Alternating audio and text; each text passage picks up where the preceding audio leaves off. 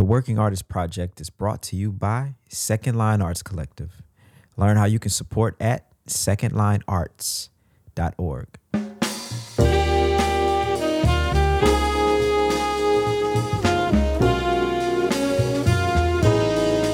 We're creating a platform for those who are curious, one that tells the story from the artist's perspective. Moments in time, captured from the innovators who are reshaping dance, music, theater, and the visual arts. This is the Working Artist Project. Good evening, ladies and gentlemen. Welcome back to the Working Artist Project. My name is Gregory Azúl. Tonight we have a special episode. Mr. Darian Douglas will not be joining us. Fortunately for him, he has some incredible things going on in his life. And he's currently on the road with the fantastic trumpeter and vocalist, Miss Bria Skonberg. And I believe they are traversing the great continent of Europe. I believe last I saw he was in Italy or Prague, or I can't really tell. I just remember Darian with a giant cone of ice cream looking like he was having the time of his life. So wherever, Darian, you are, we're wishing you the best. And I hope you all are enjoying some good food and making some good music out on the road. Yeah, what a crazy night. We've been going through all types of technical difficulties. We started the episode just a few minutes ago, and then my internet stopped working. And then we restarted the episode and the power went off in my building. So this is our third attempt at this week's episode. And we have a very special guest, one of my great friends. We met about 10 years ago when he moved to New Orleans from, I believe, either from Boston or from his home state of New Mexico. And this gentleman is a fantastic guitarist, an unbelievable composer. He's a master in the studio. He's also an entrepreneur. He founded the great record label from New Orleans called Bubble Bath Records, and also a band leader where he works under his own band, and they're called Juan Tigre. So without further ado, we're gonna get right to it now, because the way things are looking, anything can happen, and you know the only thing left to have happen is Godzilla walk through here and just tear my apartment apart. So without further ado, let's give it up for the fantastic John Maestas. Hey, thank you for that introduction, man. My goodness, so many superlatives. Second time is always a charm. Third time, let's go. I love it. This is the third time. Oh my gosh, man! I'm just so I was like literally just sitting here and saying on our first take, like, oh man, thank God, you know, we're always ready for anything to happen, and I'm just glad that we're actually here working. And just as that happened, all the lights turned off. Just goes to show you, man, shit. You got to be humble around technology. You know, and always throw you curveballs and just all kinds of left field things. You never know. I would 100% agree with that. I think you have to be humble with technology, and also when I'm teaching, I feel like I always have to be humble too, because any moment that I start feeling cocky, I'm gonna have one of my 18-year-old students just put me in my place. You know? Oh my goodness. Which is actually a funny story. I remember years ago. I'm not going to mention any names, but we had this very talented saxophone player who had incredible perfect pitch. I mean, she was very attuned with that. And one of our instructors transcribed like a pretty complicated Joshua Redman melody. And they were listening to it in class, and they hadn't played it yet. And he had passed out the charts. And she was like, excuse me, there is a natural here, and I believe the note is flat. And I mean, it's like just a page full of 16th notes. And she picked out one note that was written wrong. And then that's how you get humbled. Oh, yeah. It's like, listen, with your perfect pitch, if you would, now that you've discovered this one, you can correct all of my charts that I've done, because I know you're going to do a great job, and you just proved yourself to be extremely useful. So great job. Now you have a duty. We're going to put you to work now. John, how are you doing, man? We're just coming out of this Jazz Fest weekend, and today is May 9th, and we just had our first Jazz Fest in 2 years. And unfortunately, I was not in town for the last couple of weeks, so I completely missed it. but you had some cool gigs. And so I was wondering, man, what was it like being out at the fairgrounds again? And how were the gigs? Dude, well, first of all, I'm sorry that you weren't there. We missed you, bro. We missed you. It was definitely such a good time, just kind of nostalgic and energizing all over again. You know, I remember going to Jazz Fest when I moved to New Orleans. I guess I moved here 10 years ago, so I was there the next year in that spring. And that my first fest, I thought, wow, I just can't believe all of the incredible artists, the musicians, the visual artists, the food, just the hang, everybody from everywhere coming in and just celebrating music culture. That just blew my mind. And I had been doing it for 9 years. Or I shouldn't say 9 years, but really like 7 years since then. Then we had the lockdown and pandemic shut down for everything. So getting to do it again, what I thought was like a annual tradition, coming back into it was just so much more revitalizing. And it was great. I mean, I'd love getting to kind of like have that camaraderie with all these musicians, all these people that you would see every year coming from out of town or even here in New Orleans. And you just don't get to see every so often because we're all working a lot. Man, I mean, there's nothing like that. I mean, the performances, the music is amazing, but so much of that whole festival is just like the brotherhood, the sisterhood of just seeing everybody and getting to say, what's up? How you been? What you been doing? And this time around, everybody's been doing a whole bunch of stuff, right? Like everyone's had a couple years to like marinate in their own little salsa. So it's great to catch up with everybody and see what they've been doing and what they've been getting into, what kind of movies they're watching, what kind of music they're listening to. It was great. You get to marinate in the salsa. I like that one. That's such a unique, this is a very unique festival. Again, like people have been out, I guess, recreating their lives over the last 2 years, being at home and just kind of dealing with the adversity of the pandemic. And so I'm sure it was like such a joyous occasion to be out there and again, like hear the music, eat the food, but what you're saying too, like sharing the camaraderie of the brotherhood, sisterhood of being musicians and running gig to gig and seeing the out of town cats who only come in town for Jazz Fest. Yeah, man, I'm glad you were able to make that experience. And there's definitely a part in my heart that's like, oh man, I missed it this year. I know. Shit. I know. But you were off doing good things too, you know, like. Yeah, I'm not complaining. So, man, I think the important question is though, besides the finger sandwiches that they serve in the backstage area, what's your favorite food out there? I got introduced to a new one this year, which I hadn't really tried. I'd already and had always been like kind of going for the crawfish bread, but Max Moran told me about the crawfish strudel, which was infinitely better. Really? Oh, it's flaky dough. It's like this like little phyllo concoction with the cheese and the crawfish tails in there. It was incredible. And then after that one, the yucca main. Yucca main is like one of my favorite ones to get. So I do like, now this year I was like, all right, let me get a crawfish strudel. Let me do a yucca main and a mango freeze. And I was set. That was my trifecta. And did that cost you, how much did that cost you? Like $60? Yeah. It was about 60. Yeah. I feel like at this point now, it's like, I mean, the festival's, hands down the best festival in the world. I mean, having gone to different places, I always think in my head, like, man, New Orleans Jazz Fest is the best, but damn, it's expensive. If you're not playing, woo. That's the truth. Well, not everybody out front gets blessed with those little finger sandwiches. I wouldn't even say that everyone behind the scenes playing and working the festival gets blessed with the finger sandwiches either, because so many people are just like vultures, hunting them up and down, just taking them out.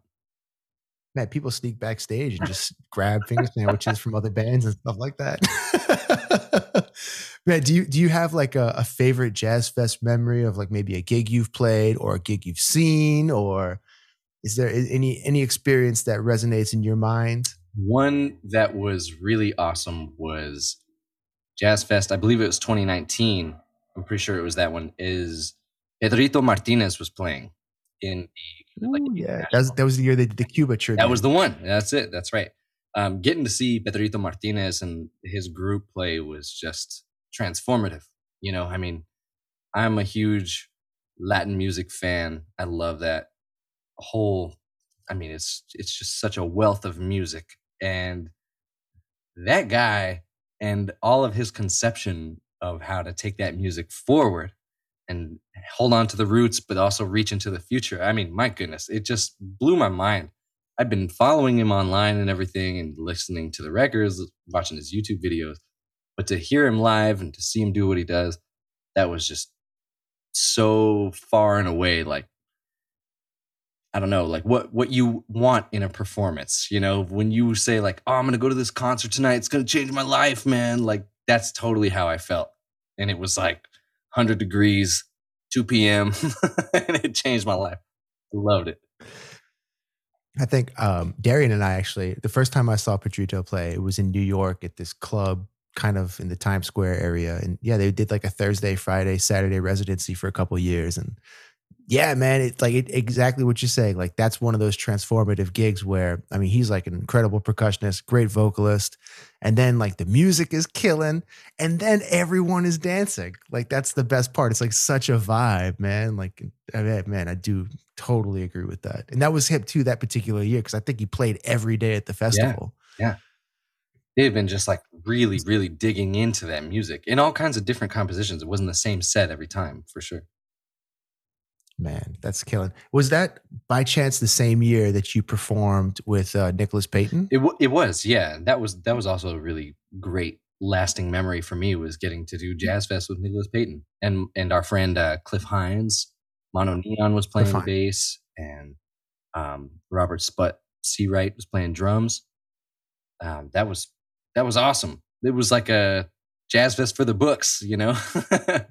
That is so sick. Well, we're just going to jump around now, but since we're talking about this particular gig, man, how did that gig come about? And like, what was it like getting an opportunity to perform with someone like Nicholas Payton on such a, you know, just a, I guess, I don't want to say, I guess it's a world stage at that point, you know, it is still New Orleans, but we have a world audience.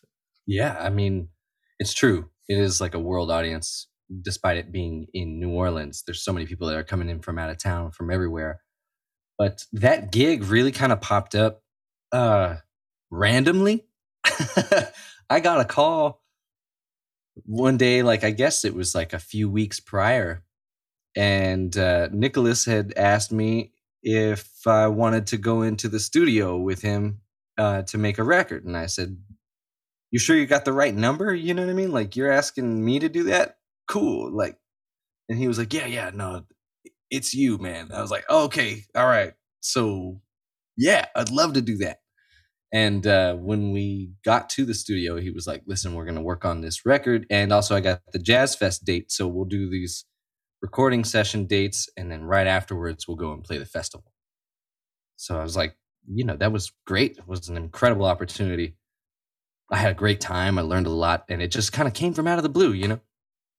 I had jammed with Nicholas when we were both kind of hanging out at the Prime Example. That was a club that closed down during the lockdown, during pandemic, but one of my favorite clubs in the whole world, over by Gentilly, New Orleans, over in that area. And like, yeah, so we had played together, like jammed together, and then just talked, you know, just kind of like, hey, you got a record label. I'm starting a record label. I have a record label. How do you do it? You know, and like we just rap a little bit about some stuff, and that's about it. You know, that was like, we got to jam, we got to talk a little bit, and then I got this call months later in the future, and it was just kind of like, sweet, yeah, let's go. I'm totally stoked to do this.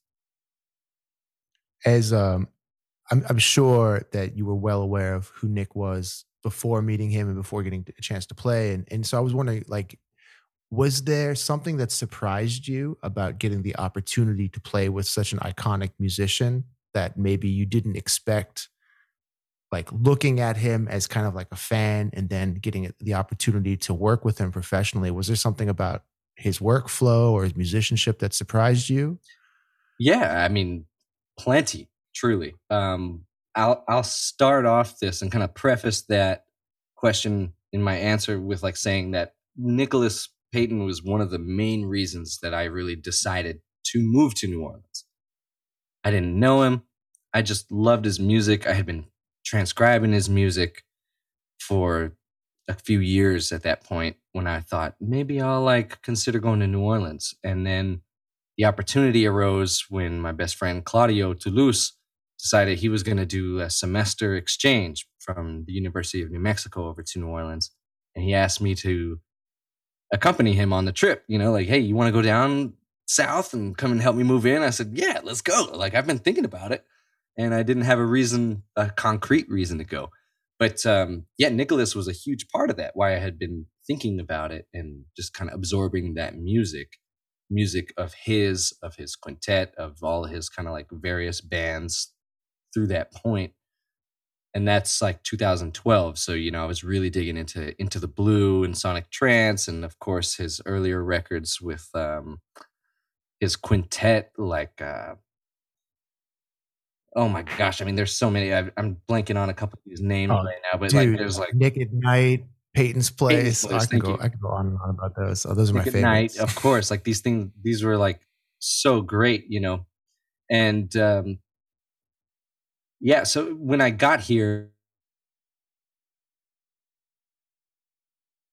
for his work and for him as a player and person, musician, and I made friends with other musicians because we were both in love with like these compositions and like, oh man, this record is great. Like, oh yeah, now see, like, who you're getting in touch with if you guys share the same music, right? Like, you really start to get along. And anyways, that's my preface. And to say, like, when I got to actually work with him, what surprised me more than anything was like how much fun he has. It's like he has fun with music. And that was really so enlightening, because I guess like his music is so serious in the sense of like a high level. Not to say that it's like extremely cerebral or too much intense or something like that, but just like it's such a high level. You think maybe this guy is like really, really serious. And when we were in the studio and stuff, it was kind of like, yo, let's just like feel this out and have a good time. Play what you hear. Have free reign to like let your emotions fly and let you express yourself. This is about having fun. I'm sure. And I thought, yeah, I'm sure he had a tremendous amount of trust in you too, that you were going to make the right decision to have fun. I'm a fun-loving guy. Like, I just like to have fun in general. So I was very relieved to like have that energy in the studio and on stage too. Just like, hey man, like, just make music. I'm not expecting you to say or do any particular thing. I just like enjoy your company, enjoy what you have to say when you get a chance to say it. So that was really the most enlightening thing. Truly, it was just kind of like, and then the next thing I'll say about it was like improvising with space, when to use space. And I thought that was like really, really cool. Just like his concept of that, and laying out, letting things pass, having a second after having said something to let that sentence hit and resonate. And so that was a big one for me too. It was really cool. That's something that I've been trying to incorporate into my playing for ages, and I just tend to ramble with notes. But yeah, spaces where all the hipness is. I guess Mr. Bat used to always say, the information comes in the silence. Oh, I love that. That's awesome. Yeah. That's So you guys recorded a CD, and I think last time we talked, you mentioned that it may be coming out soon, right? I think so. He Nicholas has been posting about it recently, saying that it's going to be coming soon. So he's at his leisure to put that out whenever he wants to. But yeah, I think it'll be coming out sometime soon. That'd be really fun. Sick. Featured on Bubble Bath Records. Oh, right? No. Featured on Payton Records. Yeah, Payton. Killing. Well, I look forward to that. That's going to be absolutely a killing record. And I think it's really hip that over the last couple of years that Nick has been making he's always been involved in New Orleans community, but I feel like more so now over the pandemic and a little bit before, he's been like really using a lot of New Orleans cats in his bands, recording with them, and really trying to, I guess, just from my third person perspective, I don't really know what he's doing, but it seems like he's really taken on that mentorship role in New Orleans and really, really being proactive in helping the younger cats, people of our generation, and just being available to make sure the music is happening on a high level, So shout out to Nick for doing that for us. Definitely. Truly. So John, I want to make this about you now. But I've known you for quite a while, and I guess we haven't had the opportunity to really dig into John, like who is John? Where does John come from? What does John think and feel all the time? And I think, like we were talking about earlier, this is a great opportunity to kind of document that. And so you're originally from New Mexico, and I was wondering if you'd be able to tell me, like, what are your earliest like musical memories? Like when did you fall in love with music? Do you remember when that happened? Wow. I do. My mother taught dance for a number of years. So my mom was a jazz tap kind of dancer and would teach classes, and she was always putting on music at the house, always had everything from like Boston and Toto to like Michael Jackson and Ray Charles to like Frank Sinatra and the Bee Gees. It could be all over the place, right? And that was really important to me as a kid, because I'd come downstairs, or I would like crawl, or what, I don't know, but I would come downstairs as a little kid, and like I would see my mom dancing and like just like grooving out to music, and she'd be like cleaning or prepping something or just like hanging out, and there was always good music in the house. So I remember having that connection like really, really young. Oh man, like music means fun times. And that was kind of my earliest thing. When I was in elementary school, I saw some kids from the jazz band in middle school. They came over to our elementary school, like recruiting people. Hey, when you kids graduate and you go to middle school, you ought to check out band, And I said, all right. And they started playing, and I thought, wow, that's pretty incredible. Like I want to do that. And so when I got into 6th grade, I started playing French horn and trumpet. And I just, I didn't know any better. I wanted to play French horn because it sounded like French vanilla, which was like the coffee creamer that I was addicted to at that time. You wanted to play French horn because it's nice. I didn't know what was going on. You know what I mean? I was like too busy playing Mega Man and like going outside and practicing my ninja moves when I was that age. So I didn't know anything about anything. I just went off of the sound of it and was like, okay, cool. So I did that for a few years. And I can tell you that at the end of middle school, I had a friend, my friend Becca, brought in this all black electric guitar. Kind of like a show and tell sort of a thing. Like, oh yeah, check this out. I got this thing. And I remember looking at that and watching her like kind of strum it. And I was like, dang, that looks crazy. Wild. Compared to what I'm dealing with, So I asked her if I could play it, and she said, like, sure, sure, go ahead. And I mean, I didn't want to give it up. She kind of had to like, hey man, give me my guitar back. I was like really into it immediately. So that kind of set me on a path with a new instrument. And I was into music. I was always practicing since I had started playing trumpet and French horn, but something about the guitar just called me and turned me to the dark side. And I was like, I'm going to give you all my time. I'm never going to forget this French vanilla. It's like, silly as it might sound, awesome. That's where I was at like 10 or 11. I don't know. I mean, I feel like when you're 10 or 11, that's the only thing that really matters to you. You're like, Mom, you'll never believe this. Like, I love French vanilla, and they have a French horn.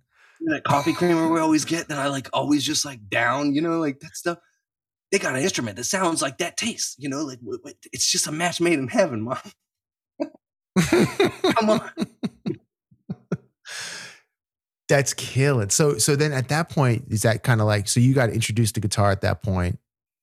I'm assuming you got a guitar shortly thereafter. Yeah, my grandfather, Papa Benny, he saw that I was interested in guitar. I'd been talking about it with him, and he played guitar. And he's like, all right, mijito, he was like watching golf on TV one day, and I was like extra bored just watching golf, and he could tell, and he was like, all right, mijito, like come with me. And we go to this other room, and behind a TV stand, he pulls out this like dusty black trash bag, and inside of it is a steel string acoustic guitar. And he was like, "This is for you. You know, like you should start messing around on this and like start going." And I was totally overwhelmed and humbled. You know, I was like, "Okay, sweet. This is like the coolest thing." And that was really great because, you know, that gift really set me on a journey, set me on a path. And my grandfather, he actually passed away not long after that. He passed away probably like 6 or 7 months right after he gave me that guitar. But when he gave it to me, I could not stop playing it. Like I knew from borrowing my friend Becca's guitar the day she brought it to school that I was already like, this is crazy. This is cool. I really want to mess around. But when my grandpa gave me that, I mean, it was all bets were off. I was every day after school, every day before school, I just wanted to mess around and learn stuff and just pick out riffs. I didn't really know what I was doing, but it just connected. Do you feel like right off the bat, you have like a natural inclination to just like hear something and be able to figure it out really quickly? I wouldn't say really quickly, but I feel like I have something in there that connects some musical dots. Yeah. That's I don't think it's and then crazy. And then so from that point, I remember you also like partook in like a wonderful, like, was it like your high school had like a guitar program over there where it was like just guitars? Oh yeah. Like what a crazy coincidence. We had this amazing program, and it was really all started with this man named David Ostrovitz. We all called him Mr. O. He's like a mentor, father figure to me, you know what I mean? And like Mr. O started that guitar program at Manzano High School in Albuquerque, New Mexico, at a time when people said like, what are you going to do? Like, you're going to teach guitar? Like, what are you going to teach next? Kazoo? You know, and it was kind of seeming like that. And people were really putting it down. And Wow. If it was going to be guitar, it had to be classical guitar, which is great. You know, classical guitar is wonderful, but there's also so much other music that goes with guitar that isn't classical. And Mr. O was like a huge Led Zeppelin fan and loved folk music and country and blues. You know, he was into all these kind of things.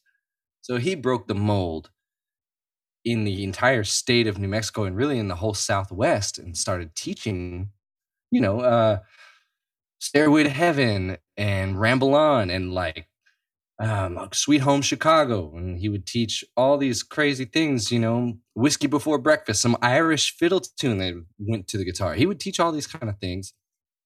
And by the time I got to school, freshman year, that was 2004 for me. There was 400 kids in the program every day, 7 periods a day.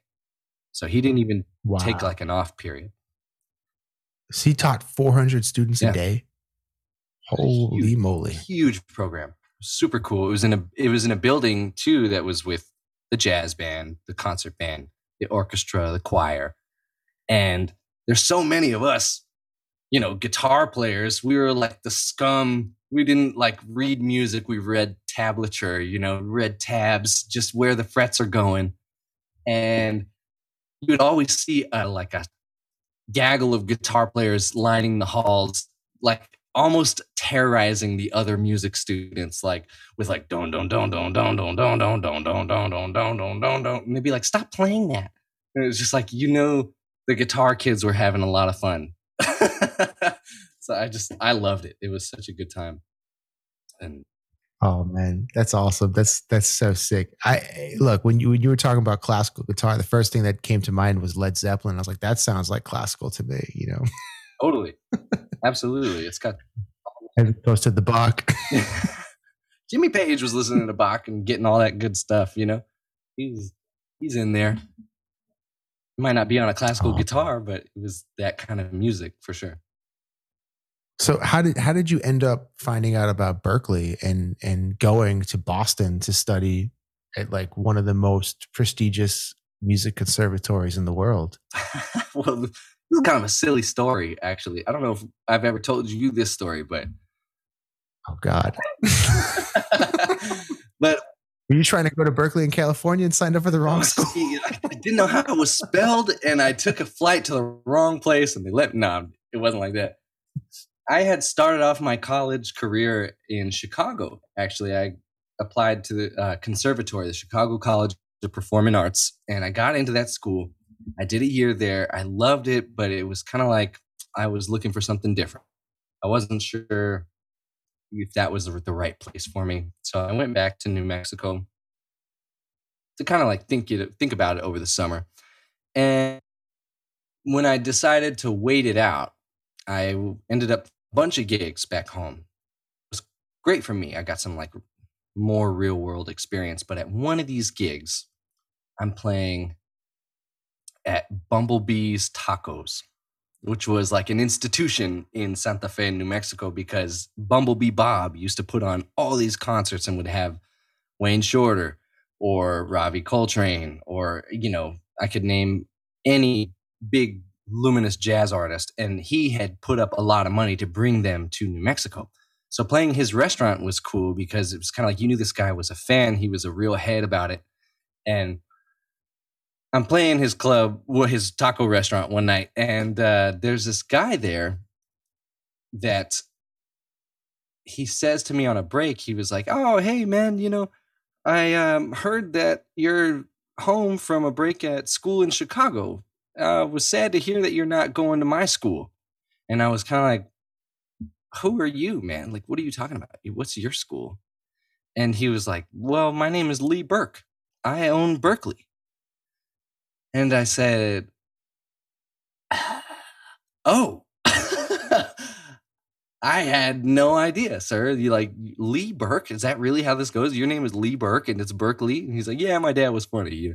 But anyways, I said, "Well, I'd love to go to your school. I just never felt like I would make it, nor could I ever afford it." And he was like, "Well, listen, I'll tell you what. If you want to go, I'll set you up with an audition. And then whatever happens, happens. I can't promise you anything. But I'll make it happen if you want to go." So I just took him up on it. I said, "Yeah, man, let's go. Let's set it up. I'll definitely do an audition. Let's see what can happen." I went and auditioned and got in and got some scholarship money and made it happen. And that's how that turned out to be. It was just kind of like complete serendipity from the jump. Yeah, that's crazy that you were like offered an audition from is it Mr. Lee? Yeah. Mr. Lee, yeah. Burke. Mr. Burke. Lee Burke Lee. Yeah, Mr. Berkeley. We'll just call him Mr. Berkeley. That's freaking crazy. So did he live in New Mexico or was he just like passing through? No, he lives in Santa Fe, him and his wife. And I believe. Oh. Wow, that is so serendipitous, man. Wild. I would never have put that on my bingo card. You know what I'm saying? Like never, ever. That's crazy. Man, that's, I think like one of my, whenever I hear the name Berkeley, I have like this personal story with it.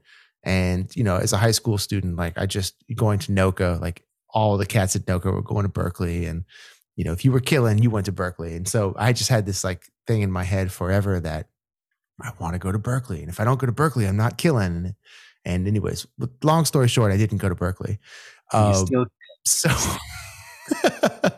but man, without getting too deep into like your experience at Berkeley, something that Darian and I are always arguing about or kind of just, having deep conversations, trying to get to the bottom of it is just like the value of school and the importance of, getting a conservatory education and things like that.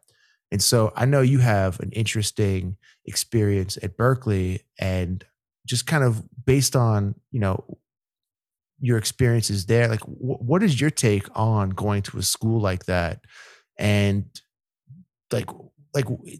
how do you feel about college and specifically maybe like conservatories? Like, do you feel like it is essential for an aspiring musician to go to a place like that? Well, this is such a personal question, such a loaded question, because the immediate follow-up to this question that I have is like, what do you want to do? So for any student out there listening, watching, or thinking about conservatory or studying music outside of school, getting a degree in something that is not music, but then continuing your studies in music education or however it might work out for you. The question is ultimately, what do you see yourself doing? Or what does your like mind's vision kind of project into the future of where you would like to be in your wildest dreams? Where really is that? And it's a hard question to answer. You don't have to have the answer, but wherever you go and start developing this vision will ultimately help you to decide how you want to take the next step. So with that in mind, I think that what I can say is, if you are a classical musician, if you're learning classical pedagogy, that is something that has been, that's my pug. That's Ramona saying, hey, man, quit talking. No, mira, who are you talking to, man? If you are a classical musician, studying classical pedagogy is something that has been so deeply, I guess, like refined in a university setting. So it would be very wise to go to a university for music studies if you're interested in like pursuing a classical musical education. Absolutely. However, if your vision is more of like in a jazz or pop or rock or something more of like popular music genres, including like hip hop or funk or production EDM, like some of these things, there is more of a social nature to the discourse about how to make that music, how to live with that music. It's not necessarily so pedagogical, like not in the same way, I would say. So there's that social aspect of it. And I'm going to try and like kind of consolidate my thoughts here and sort of sum it up, which is essentially like, for me, the most important aspect of music school was, number one, my community, like the community of people around me, the students. Who am I hanging out with? Who am I making music with or talking about music with? And that's paramount, because those people, your peers, are going to end up becoming your colleagues. You're going to work together. You're going to like jam and write together, perform together. And if you feel like you already have a really, really strong community of people who you vibe with, then like maybe stay with that. Maybe leaving to go to school isn't the thing. Or if you go to a school and you find like you're not vibing with anybody, like there's really no one in that school that is like sharing artistic vision in a similar way that you are, like that might be an indication that you look for another scene or maybe look at a different school. I need to let the pug out. She's yelling at me real quick. Let me open it. Mary Evelyn says, show us Ramona. She's watching with us on YouTube. While John is grabbing Ramona, I think that was a very eloquent answer. Oh my God, it's Ramona. Right. But yeah, I think that's like such an eloquent, hey Ramona. Let me let her out. This is a working art. Yeah, go ahead. This is a working artist first, where we have a canine featured on the program.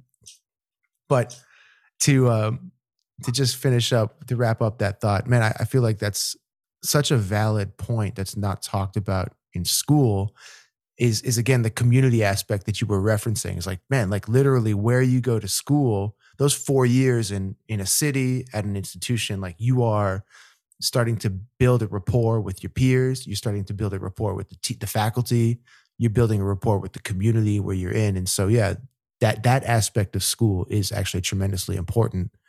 And because when you get called for a gig in 15 years, you're going to get hit up by your friends you went to school with that know you and can be like, oh yeah, John, yeah, we went to Berkeley together. We went to school together, or we played a gig here in New Orleans together. The cat's killing. You should hit him up. But I think that's definitely like a part of the schooling this schooling experience that's maybe not always talked about. And I think it's probably the most important part of going to school. It's not necessarily the $60,000 education. It's the connections that you're getting with your peers and faculty while you're there. Right. You know, I'm gonna say something controversial. Okay. Oh God. Do it.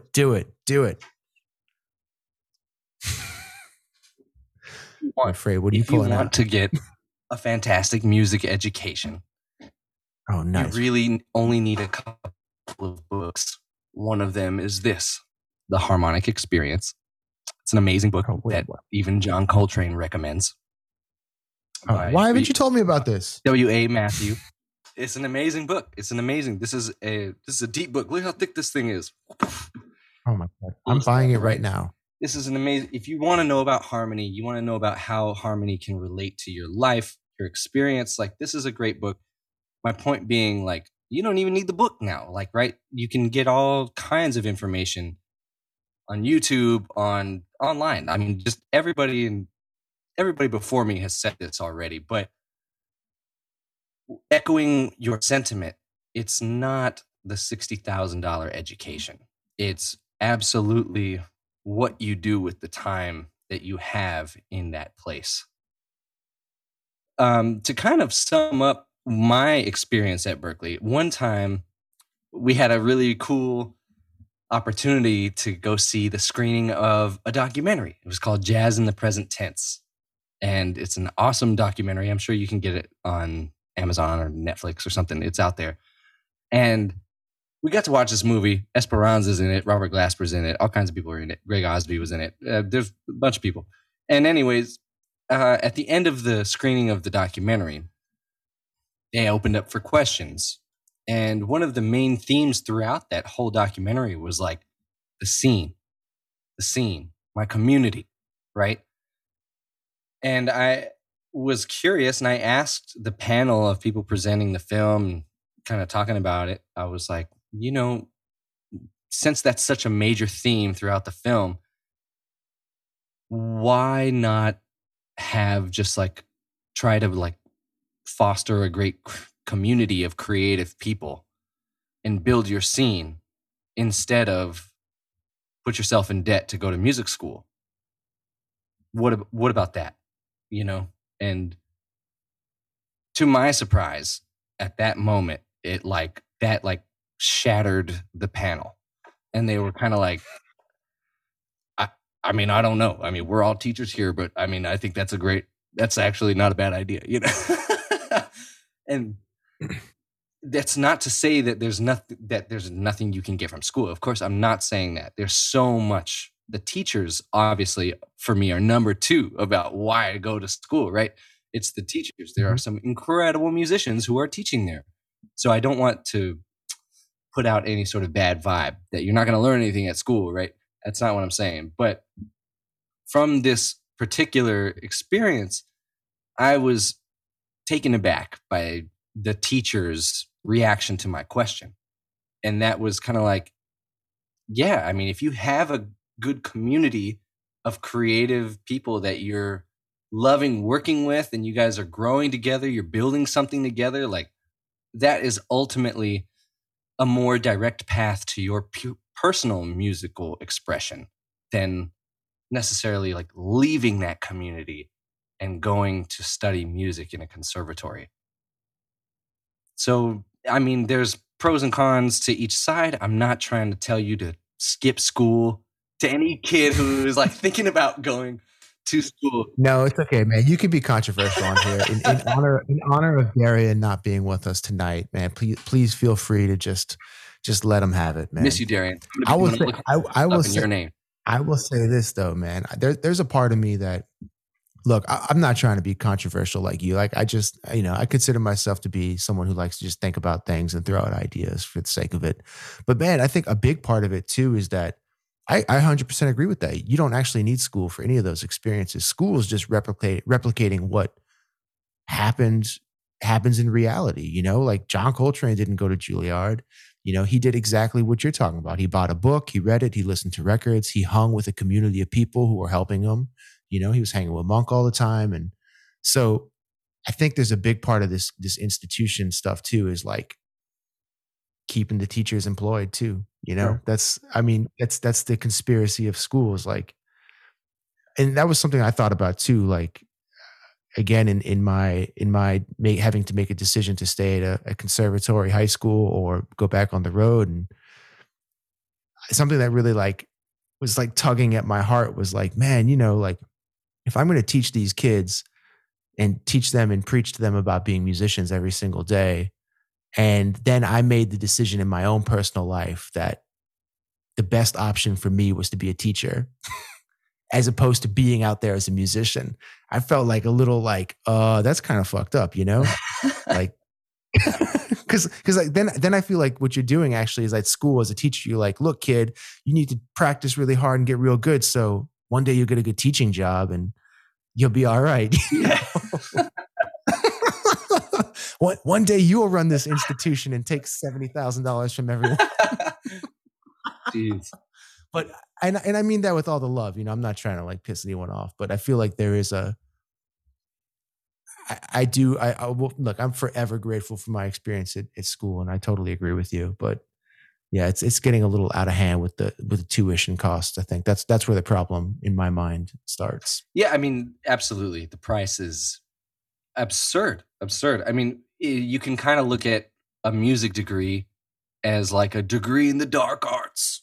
It's like this, The dark this arts. non-existent degree that like really doesn't actually serve you for anything in the real world.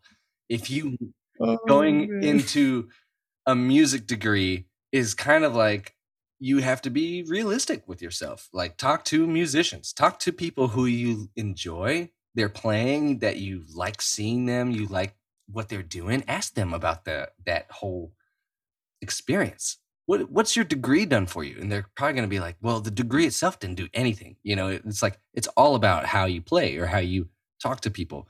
And actually what I wanted to really touch upon was when you said like school replicates kind of like the real life. While going to school, you're learning about real life. And I absolutely agree. A lot of people need that sort of structured university setting to learn the true necessities of being a working artist, right? Or being a working creative in any sense of the word, which is like, you have to be able to you have to be able to be disciplined.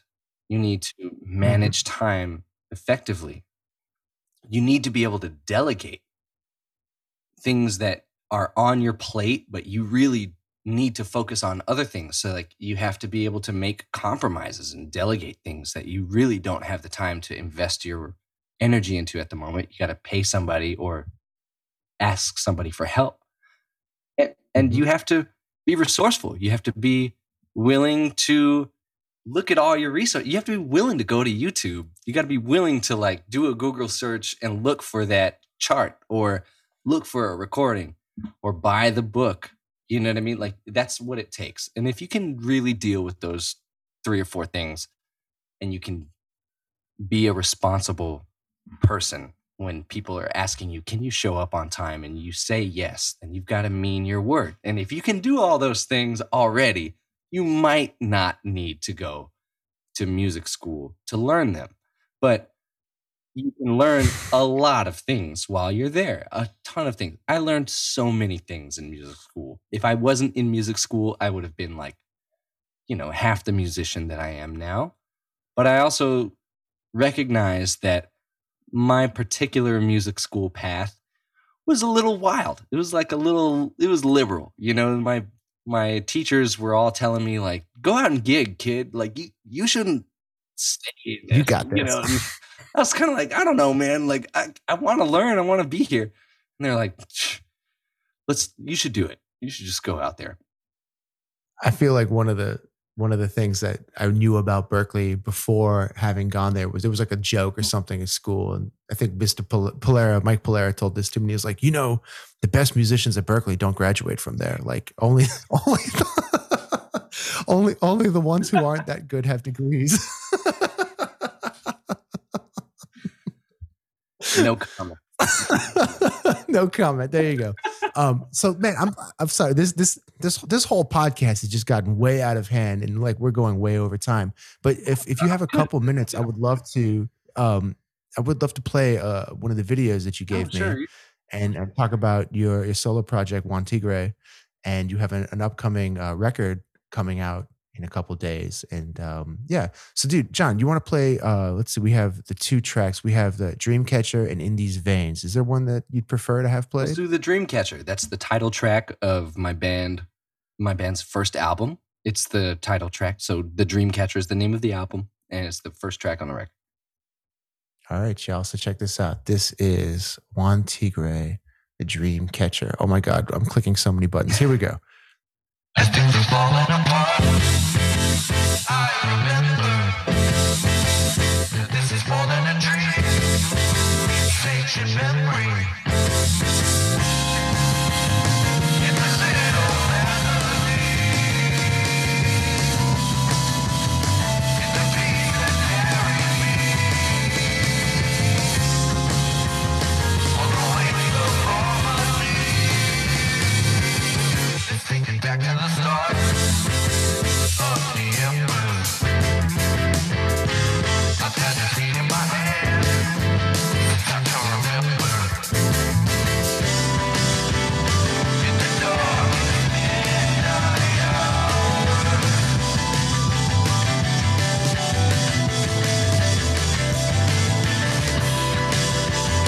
when the world is falling apart.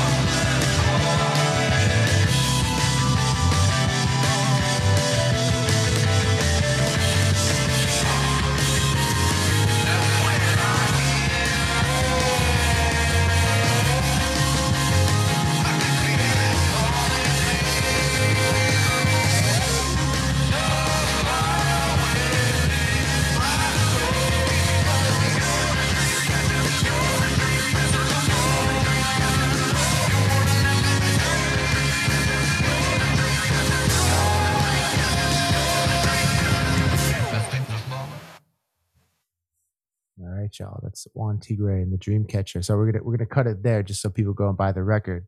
And it's also extremely awkward on my end because I know the audio is playing, but I can't hear it in my monitor. So I'm over here jamming. I'm like, oh yeah, I haven't listened to this in a couple of years. This is cool. I pulled out my phone real quiet. I'm like, well, just making sure the audio is playing. Man, so tell me, how did the name come about? For that song or for How that Juan Tigre? How did you come up with that name? That's something that's I've always been curious about. So Juan Tigre Juan Tigre was my nickname in high school. I was, man, you're learning a lot about me today, Greg, but mira, when I was in high school, I was one of the founding members of the bowling team. No way! Come on, nice. I used to go bowling with my mom and my brother and my sister and all them and like all these family friends. We used to go bowling all the time when I was a kid. And I remember at some point it was like, hey, you know, guys, we should like start something up at school that we could do after school. And I was like, yo, what about bowling? Like you can eat French fries, chicken fingers. You're basically chilling the whole time and you're just like throwing a bowling ball. Like it's a great time. Oh, we're athletes. We're athletes, y'all. Right? And it was like, we found a t-shirt that was like, that's a fantastic idea. Bowling club. And in bowling club, my nickname was Juan Tigre. Everybody else just kind of put it on me. And so when I was looking for a band, I'll just keep it. I just took it from back in high school days. That's freaking killing. That was it. It wasn't anything crazy. It's just been there. Something that I admire a lot about your personal projects is that you always, I mean, the music is always incredible, but you always have an awesome visual aspect to what you do. And I really appreciate just the creativity hitting on so many different levels, you know? Thank you. Yeah, man. So John, real quick, we're gonna wrap things up here. But can you tell us about the record? How do people get it? And then also, how can people connect with you if they're falling in love with your music and want to follow you online? Okay, cool. Yeah. Okay, I'll tell you quickly. If you're interested in seeing what I'm doing, the music, the art, any of this stuff, some of the projects I've been working on, I have a website. It is jmaestas.com.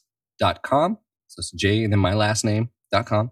There I've got links to my albums, the videos, some merch, some cool things that I've got going on, social media and all that stuff. And the new album that's coming out this Friday is vastly different than what we just listened to. It's actually like music that is very meditative and chill, ambient, kind of orchestral things that I made during the lockdown. And that's the album is called Azúl Arriba, Blue. It's kind of like the blue above us and the blue below us. And blue is my favorite color. So I just kind of took that inspiration from both above and below us to kind of inspire some pieces that made me feel a little more balanced during all the tumultuous times that we just went through. And you can get it. It'll be all over Spotify, Apple Music, and YouTube. But I actually make real dollars if anybody gets it from bandcamp.com. So I'm Juan Tigre on Bandcamp. I'm asking $5 for it. And, get it anywhere. I hope you enjoy the music. That's really what I'm about. Definitely. Please, y'all go pick up John's new record on Bandcamp, and we will shout out Bandcamp on the podcast too, because that's one of the few streaming platforms or online platforms that actually allow musicians to make a fair price for their art, for their music. Everywhere else, it's Spotify just throwing pieces of a penny, if you can believe that. After having really investigated a lot of this with our label, Bubble Bath Records, as an artist, Bandcamp is just like a wonderful platform to actually support art directly to the artists. And Spotify and these places are kind of like a necessary evil at this point to get your music out there. And we play the game, but I like Bandcamp a lot more. Shout out to Bandcamp. Shout out. John, I appreciate you very much for being flexible this evening and also being such a good sport through like literally the most technical difficulty we've had on this podcast ever. You lived through an internet disconnection and then a power outage, and now we did it, man. We did it. Listen, I am no stranger to technical difficulties. They happen to me all the time, so I am very forgiving. Thank you for having me, truly. It's been a real pleasure. Killing. Well, ladies and gentlemen, thank you all so much for listening tonight. And we'll be back next week for another episode. And be sure to check out John Maestas on all his social media. And John, have a great night, and we'll catch you soon. Thank you, Greg. You too, man. Have a great night. Thank you to everybody listening, and thank you for what you're doing with the Working Artist Project. Man, thank you, man. Peace.